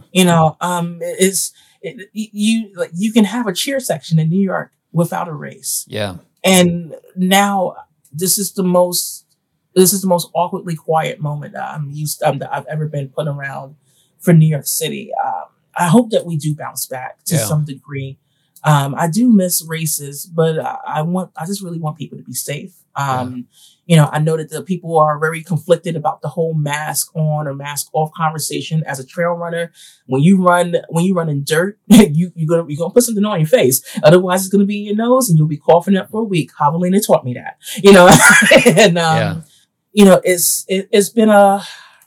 It's been hard. Yeah. It's been incredibly hard to process. Yeah, I ask because we live in a fairly rural place in Colorado. We're outside of Boulder about 15 minutes and Denver about 20, 25 minutes. And so there's obviously a difference, but it's not so starkly different. We're outside talking to neighbors and things, and it's life doesn't feel that different, frankly. Right. And New York, two of my favorite places to run are New York City and the Vegas Strip. So I love getting up at about 4:00 in the morning and going doing a long run on the Vegas Strip for the same reasons as New York City is, because between the homeless people and the like restaurant workers arriving and the garbage men and just that sort of like the hustle and bustle before everything starts going, I just love it. And just, I don't know, that I've always identified more with like blue collar types of sensibilities. And so so it's, just like the high fives. And I've had like drunk frat guys try to run with me, just thinking it was hilarious. Like not being jerks or whatever, but it's just fun, right. Same here. Yeah. So it's cool. And I love that. And so that was why I asked, was being from, Bed-Stuy, like it just has to feel like it's not even the same city, and then how that affects this thing that you love doing, whether it's riding or running or, you do, it seems like a lot of your workouts on your front stoop or steps or whatever you call it, out there, which is, like, I don't know. That's, it's gotta be tough for you. It's definitely like, I mean, I've watched from my front steps of working out, like I usually I started becoming really addicted to creating playlists.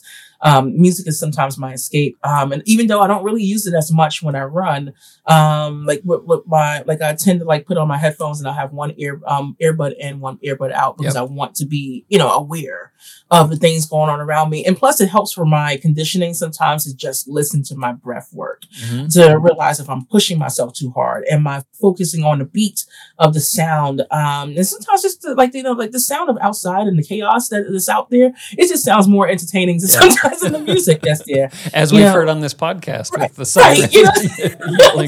The countless sirens. Like that is the New York thing. It doesn't matter how many quiet rooms I can try to put myself into, is always going to be there. But what the thing that gets me, with doing those outdoor workouts and almost restricting my runs to only my neighborhood for an entire year, I've literally watched history change from my front steps. I watched marches.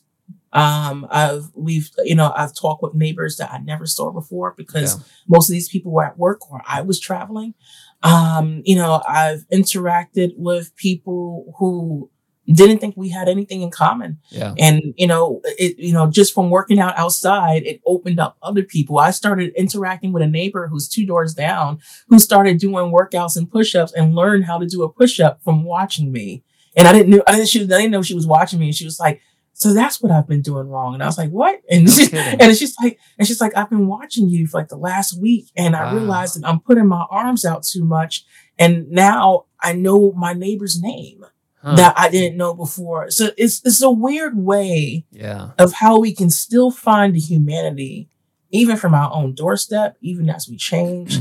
I just hope that the good things that is coming out of this, of getting to know your neighbors, of having more compassion for people, that we don't lose it. Because it's very easy for us to get caught up in the moment where it's like, all right, we're in survival mode. Now I need to work with this person. And in the moment that things start to go back to normal, we abandon all those things. We start to become really forgetful and say, well, back to real life. I'm good now. So, there's good things and there's a lot of bad things that came out of the changes here. Yeah. Yeah. It's a tough thing I kind of went through the same emotions as you when we started, in some ways, I wouldn't change a lot of the last year, just in terms of being, my wife and I now both work out of the home together. We would go on these great 90-minute walks every single day. We hadn't, we talked more in the first 6 months of the pandemic and everything than we had, frankly, in, maybe not 19 years, but probably since the kids were born, and you just don't have time to have those long moments together. So there was a lot of really positive things in that. I think on the rat race side of things, it's always good to have these financial or otherwise resets, 9/11, and then the financial reset of 2008-9, that type of thing. And we as humans are not good at taking stock of our own lives. We just aren't. We're not good at it. Usually takes something either personally major, a heart attack, that type of thing, or outward. So I agree with you. I hope that we but we won't. We know we won't. But I hope we can somehow take the good things and say, okay, these are things that we want to keep. Here are some bad things. Let's punt on those things and get back to normal on those other things. But yeah, I don't know. I mean, selfishly, I need racing to come back. Yeah. It's not the same with the virtuals. Don't get me wrong. I appreciate all of the efforts. Like I was able to do a couple of duathlons virtually. I've done a couple of races virtually, but I kind of feed off the energy of people. 100%.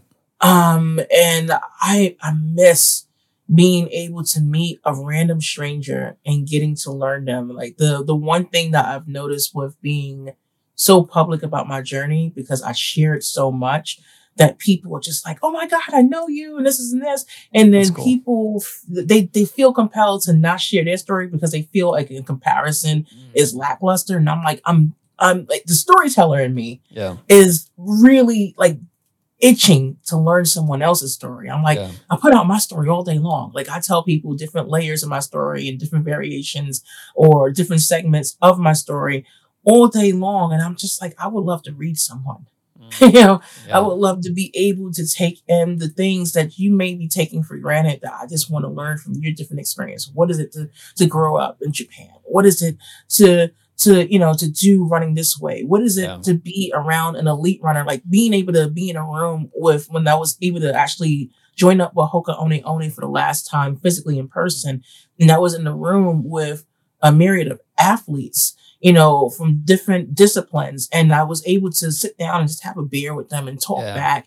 And you get to talk with an elite athlete. And I'm just like, wow, so that's what hurdle you have going on in your head. Yeah. And it's like, some of these are not much different than mine. It's just that the way we go about it is completely different. Like my goal is not to make first place. It's not even to make 10th place. But I realize how many things that don't get covered. Yeah. You can't get that really from a virtual environment. Like, even when I go on my trainer, I go on my smart trainer, and I go onto my Ruby app. And right now, my friends are trying to talk me into Zwift. You get to talk with people, but it's another form of social media to me. Yeah. When you do that for work, it becomes work, and I'm just like, I need human interaction. Yeah. I need to be able to take advantage of those moments where I can really be in the presence of someone. Sometimes I go to the supermarket or I go for a walk, and even though that person have on a mask, I can see their smile or that glance just from their eyes, or a warm interaction or that whistle, and it becomes home for me. That's the thing that scares me, that makes me saddest, are the people who are allowing the mask to be much bigger than the thing that's covering their mouth and their nose, and they're not saying hello, they're not making eye contact, they're not giving a wink, they're not giving a wave, especially on trails and things. Like that's the thing that really scares me, is like my kids are like, oh, I don't care if I wear, like it doesn't bother them as much as it bothers me, Kids are resilient, and they don't have like that much life experience versus us. We've experienced certain things, and we've grown accustomed to things that we become nostalgic about. Kids are like, we're going to adapt. They're so much like stronger than us sometimes mentally than we give them credit for. Yeah. But it scares me that they don't miss the smiles and the winks and the waves and all that kind of stuff. That's what really makes me very, very nervous about the future and the reason, like we've got to figure this thing out. Like we have to figure it out because we are human, and I love being amazed. I love seeing beauty. I love seeing people do amazing things. And like that's, again, selfishly on the racing side, every time I've been to a race, I'm amazed by something. I'm amazed by your story. I love seeing it. I love seeing you, do the things that you're able to do in the face of everything that is, real or imagined, these barriers that are put up in front of you. And you're just like, you're pushing through them. You're doing it with a smile. You're doing it with an attitude. And I love it. So, we got to get over this. We got to get back. Yeah, no, we will. Like, I mean, the thing is, like, every period in time, we've gone through something, we've gone through something, whether we're talking about war, whether we're talking about, health, whether we're talking about, a collective, struggle. The one thing about humans is we may have to sometimes go through this trial and error process, but we're resilient. Yeah. And and we will adapt, and it does kind of scare me too, especially as an extrovert. It scares me a lot when I hear those similar comments from my own son, who's just like, okay, I'm not bothered. And he will literally stay inside of a room. Like when I think about, like, it's been almost a year, and we had to push him over time to really want to go outside, especially with the video games. And we're 70 and 80s babies, like your parents will tell you, go outside, go play with something, go play with a stick. And that was entertainment, and now, our kids kind of get caught up in the social media bubble where we don't feel the need to interact with people on a personal level. Like I feel like you lose a certain skill. Yeah. When you don't know how to interact with people when they're in front of you to really live an experience. We see that with our smartphones, where you can be in a room with 10 people and everybody's glued to their phone and they're looking down like this instead of taking in the moment. 100%. Yeah. Well, look, I mean, you said it, like, honest to God, I don't remember my mom ever one time in my life telling me to go outside and play. Right. It was usually, it was a punishment. Where the hell have you been all day? It Right. was like, what the hell? I mean, we would wake up and it was like, scarf a bowl of cereal and you're out. I mean, yeah. So anyway, I've kept you too long. We normally do a little 10-question dash. You want to answer some questions real quick? Oh, yeah, let's do it. All right, let's do it. Gotta do it. Get our theme music cranked up here. Uh-oh. All right. So first question, what is your gear looking like? You've mentioned Hoka a few times. What are the brands that you're repping these days? Oh my gosh. Hoka. I love small companies. I love companies like Grrrl, Grrrl. Okay. I love them. Female-based company. Super Fit Hero, super inclusive company.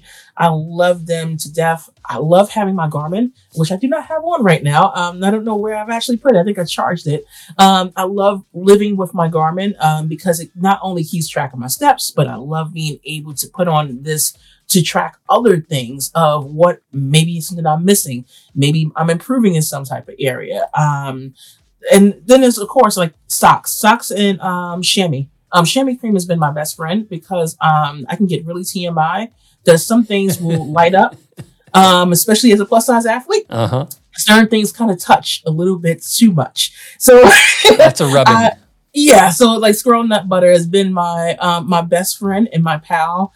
I put it in all the areas that matter and even under the armpits because those are one of the areas that we sometimes neglect to look at as runners when we're moving, and that back and forth friction is just horrible. Awesome. So horrible. Cool. We will mention the and then I know Trek is you're on the ambassador team there, and I was admiring your my gosh two-wheeled machine. I just love them. Not only just as a company, but the work that they put in with me, like when it came down to allyship, the things I didn't have to ask for, like being able to actually, stand up and say, hey, listen, we're going to take a stance against injustice. And they did that without prompt when they started seeing those comments roll in, and they just like, hey, we're not going to censor anybody, but we're going to tell you, like, keep it honest and keep it respectful, and that was enough to actually say, yeah, this is the team I want to be a part of. Cool. That's awesome. That is awesome.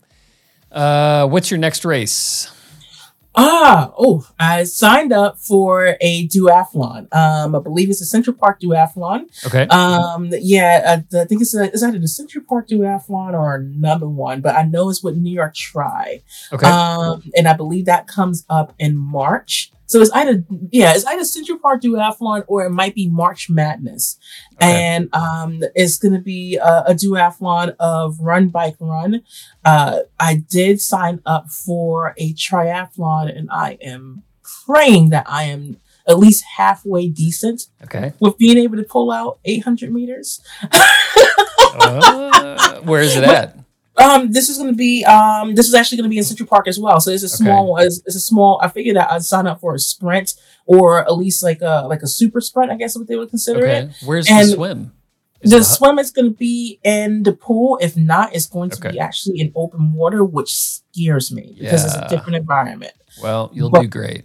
Right. That's the way like the thing is like you do some of these things scared. Almost everything that we sign up for, you do it scared. Yeah. The thing with open water swims is, and this screwed me. I'm like really polite, And so like I'm like bumping elbows and stuff, and I'm literally apologizing to somebody as I'm swimming, as I'm sinking. And it's like, Wow. dude, no. You just gotta, the thing with open water swimming is swim your swim. Don't worry about bumping Right. somebody. Just keep the strokes coming, yeah, just keep going. So You're probably the kindest person I saw in the water because I've had people that swim in the, I mean, I'm talking about 70, 80-year-olds who are just looking at me like, move your ass. And I'm like, I'm yeah. sorry. And they're like, just focus on your swim. And I'm just like, okay. I'm like, these are some vicious older folks. Yeah. Well, There's like no apologies. Like you just have to focus on that swim. And that was like the biggest thing that I had to get accustomed to, the knocking and the pushing yeah. that sometimes happens. Yeah, I love it. I hate it and I love it. It's my favorite part of the triathlon. There's something about it where the whole time I'm cursing myself, but as I'm dragging myself Right. out of the water, I'm like, God, I love that. Right. It's like wrestling in the water. I love it. It's perfect. Yes, that's exactly what I feel like. Because you don't realize how sore you are Yeah, or how hangry it can turn you into until you get out the water. that is true. Do you have like a favorite sports book or movie or something that you turn to for inspiration? Oh my gosh.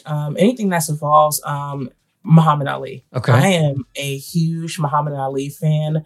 I will pretty like I soak up the Ali movie.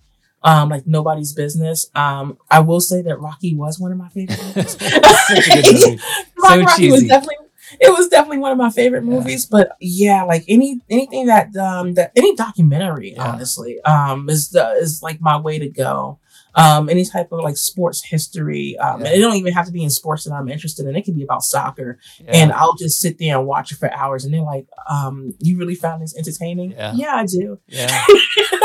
I hear you. Yeah, I love them. We watch a ton of that. Do you seen the new? The Night in Miami or whatever it is? The one with Ali and No, I don't want to see that. what's the name of that? Why am I drawing a It's blank on that? it's yeah, no, I'm going to the same thing. No, oh my gosh, it's not no, because Rumble in the Jungle was that's the name of the match. Yeah, shit, I can't remember. We'll come back. I'll put Yes, it in this the will show come notes. back to Yeah. us. What's your favorite race that you've done so far? Oh my gosh, that's hard. Trying to figure out if it's my first New York City marathon, Okay. which was 2015, or if it's actually Javelina. Okay. Because as much as I had sucky moments, I cannot forget the people. Yeah. I cannot forget the people and the way that impression, the way that it spoke to me. That was a good one. But if I was going on a shorter event, it was actually the Pride Run in 2014. I Okay. wore a tutu. I wore a green tutu because I'm super extra. I wore a green tutu, and I got it on my wall. I have on stockings. I had on a crop top that was cotton. Please don't wear cotton, friends. Oh, yeah. And I remember they caught me in this photo, and I was just running. I was sick as hell that day, Oh no. and for some reason, I started getting moved by the people, and I probably did like a 12-minute pace Yeah. during this time, but it was the people that was out there, and it was my Yeah. friend that was on the side where they didn't get in the picture, and my friend is screaming at me, "You better run your ass! I don't want to hear that!" And like he's just like heckling me from the side, but it was all in good spirit. So that's Yeah. like one of my favorite shorter distances. That's cool. I love that. Are you doing Javelina again this year? I want to. I definitely. Yeah, I think I'm gonna actually just. I'm just gonna pull the trigger and just do it because I think that will give me the incentive to really put in the mileage that Yeah. I secretly crave. Yeah. I'm just not looking forward to the first month. The first month is gonna suck. Well, but just think about the last month. Right. When you're like, okay, fuck this. I Yeah. want this to be done. Just give me the race and Yeah. just put it out there. No, I think that Javelina will give me, and plus I have enough time. Yeah. It'll give me enough time to really get back into the heart and soul of running. I Cool. miss the race environment. Yeah. Well, keep me posted. I think I may do the 60 or the 100K, the 60 miler on that one. So Yes. You got to do it. You got to do it. It's so much fun. It's so much fun. And everybody's like super excited on the course. cool. All right. Well, yeah, let's stay in touch on that one. What is your what's your bucket list race? What's the race you haven't done that you really want to get out there and do? I was thinking about Ashley was Ironman. Ashley is definitely I haven't touched any Ironman, but I'm talking about the full. I think it's Ironman Nice. Okay. I just want to go to France. And Wow. I just like, for me, I'm just like, if I'm going to do like a full Ironman, I want Yeah. it to be in another country. Yeah. I want it to be in some pure water. Yeah. I just want to just take in an entire experience. That even if the race suck, I'm like, just look to the left. I You hear know, that. it's Yeah. almost like doing the Big Sur Marathon. Like the Big Sur Marathon, I got up to mile 20 and I got pulled off the course. And I was like, you know what? This is what I'm not going to fight on. I'm not going to fight on this DNF. I'm going to get in this van because it's a hard course. Yeah. But when you look to the left, it's like looking at a Bob Ross painting. That's the best way to describe it. I'm like, look at the pretty little clouds. We're just going to take away that little error, even though you feel like hell. That's awesome. That is awesome. That's kind of where I'm at too in my racing career. Is like I look at the Xterras and I look at some of the Odeo, the swim run stuff, and like these amazing locations, and I'm like, yeah, that's what I want. I want to race like 3 or 4 times a year, but make them really kick-ass venues. Right. Yeah. Right. All right. What's your home stretch song or band on your playlist? What's that thing Oh that my gets you across the finish line when you need a little extra? Oof. Man, I'm now got to think about this one. I don't want to say "I Heard It's Tired." That's one of those cliche ones, and I'm just like, oh my god. I'm just like, if I hear that song again, Lose Yourself is a good. You mentioned Eminem earlier. yeah, Hey, wow, yeah, that's Lose a good Yourself. one. Oh yeah, like I'm a hardcore Eminem fan. I would probably lose my mind. Marilyn Manson is kind of controversial right now. That kind of kills my heart. I was know, a it's Marilyn tough. Manson fan. I'll Because tell you, I would the one thing that I've learned in my life is if I limited my musical, especially musical, but musical and movie taste to like people's behavior and other things, it's Oh like, yeah. I mean, I don't give anybody free passes. I don't want to go have coffee with some of the people, Right.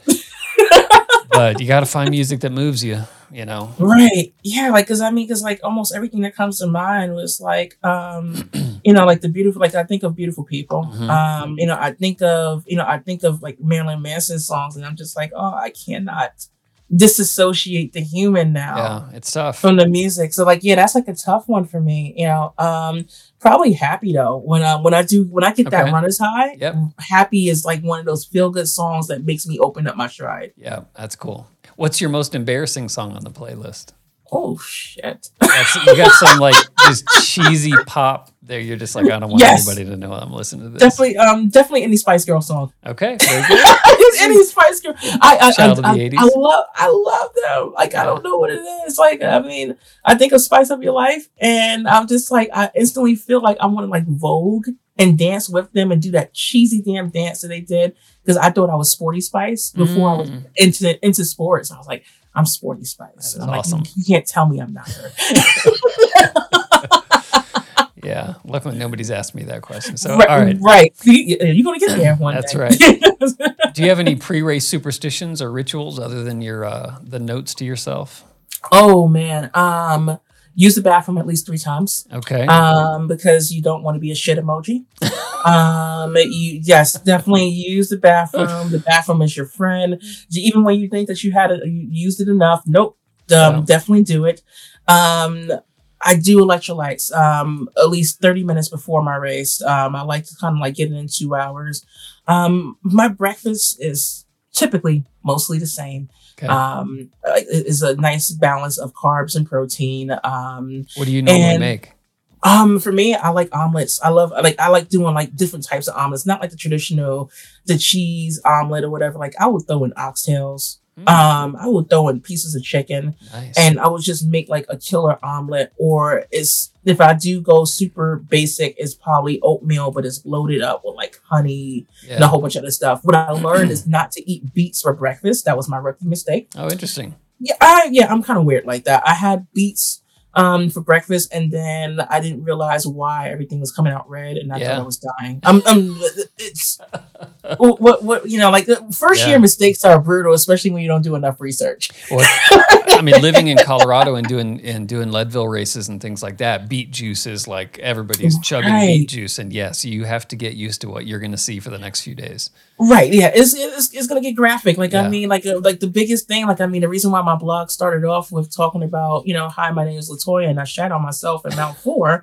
It's literally like it's because I was asking this question to a couple of people, and that's like we don't talk about that. Yeah. But in the trail running community, oh please, we're yeah. obsessed about these conversations, and I'm like, there goes my people. Yeah. Well, there's the expression: "Don't ever shake hands with a trail runner wearing one sock." No. I've unfortunately been there. It is not pretty. It is not pretty. I'm just like, I'm like, no, I'm like, can we just kind of like, arm bump and spirit because you don't want to do that. That's it. All right, living or dead, who would you most like to share a long run or ride or adventure with? Oh, she does not want to sound like a parrot. No, I'm not gonna say Muhammad Ali. That's who I thought you were gonna say. Literally, like that was the first person that came to mind. Like I love Muhammad Ali, but I will not say Muhammad Ali. I would actually say my dad. Okay. I really there's some conversations that I just want to be able to get back and just have with him and come to a level of peace with him. That you did your best. Yeah. You did the best that you could with the circumstances that you were handed. And I just want him to know that I'm equally proud of him like he is of me. So it'd be more things you'd want to tell him rather than questions. Yes, definitely. Yeah. But definitely, like just, sometimes as parents, we don't know if we're doing enough. And sometimes I think that we lose certain parts of ourselves when we become parents. I hear you. That we get sucked into the role. So for me, it would be so cleansing to be able to say, you aren't perfect, but you were perfect enough for me to be able to be proud of who you are. He's one of my biggest role models. That's nice. That's good. All right, Latoya, final question. What's the secret? Oh, do better every damn day. Don't compare yourself to who you were yesterday. Don't compare yourself to the person that you want to be in the future. It's just basically acknowledging your wins wherever they may come. So if it means that today you pulled out 10 push-ups, then you did 10 push-ups. If it means today that your biggest accomplishment is getting out of your bed and that's all you can do, that is a win because you're here. So that's really like the biggest secret for me. Boom. Love it. That's awesome. Yes. That is cool. Well done. All right. Well, that's awesome. Thank you so much for coming on the show. I really appreciate it. Yeah. Thank you so much for inviting me. Oh, I'm glad I reached out. I really am. I'm glad we were able to hook it up so quickly. Yes. Yeah. Anything? So you have 2 Instagram accounts that I'm following. So you are.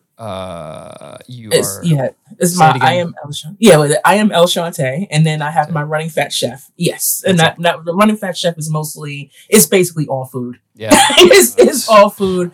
My I am El Shante account, like it's a mixture of everything. It's food, fitness, culture, and F words. Yeah. And I'm telling you, everybody, like I'm serious. If you just go check out some of these workouts that she's doing. They're awesome. They're inspiring. And frankly, there was some, I was taking notes of things that I want to do on the gym side. So you have some really good core workouts, especially. Thank you. Yeah, thank you. Cool. It's one of my favorite tortures. It's my favorite pastime. And whenever I can't go outside for a run, which now I'm going to incorporate a little bit more again.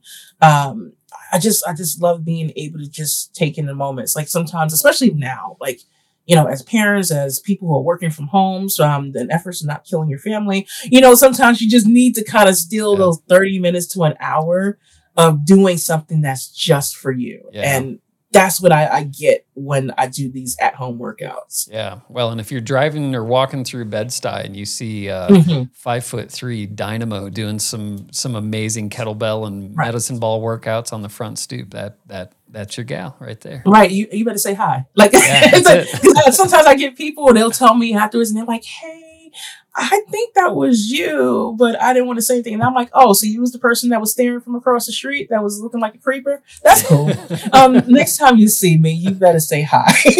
That's awesome. It's happened so many times. And they're like, oh my God, she's real. And I'm like, I'm not a creature. That's funny. I'm not your imagination. Just say hi. I promise I won't bite.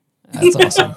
That is super cool. Well, we will include all of these links and everything else in the show notes. So thank you again for coming on. So thank you. Yeah, that is the show, folks. Hope you enjoyed it. More people racing more often, having more fun in the process is our mission at Athlinks. Thanks again to Latoya Shante Snell. Oh, I know it's a tongue twister right there. AKA Run Fat Chef. So again, we'll have the notes in there. We do a special post for each episode on Instagram. So look for the post with episode 33 with a beautiful picture of Latoya. If you have comments or questions, we are at Athlinks, or shoot us an email to podcast@athlinks.com. Yeah, that was a hard one. Yes. The best way to support this podcast is to click subscribe on iTunes or follow on Spotify to be notified of new shows. Share it far and wide with anyone you think will enjoy it. And please take a second to give us a quick rating and a review on iTunes. And until next time, happy racing, everybody. Boom, we did it. Awesome. Thank you so much. Yeah, it was great. Yes, sorry about all the New York City sound. Oh, it's good. I like the ambiance, actually. It's kind of nice.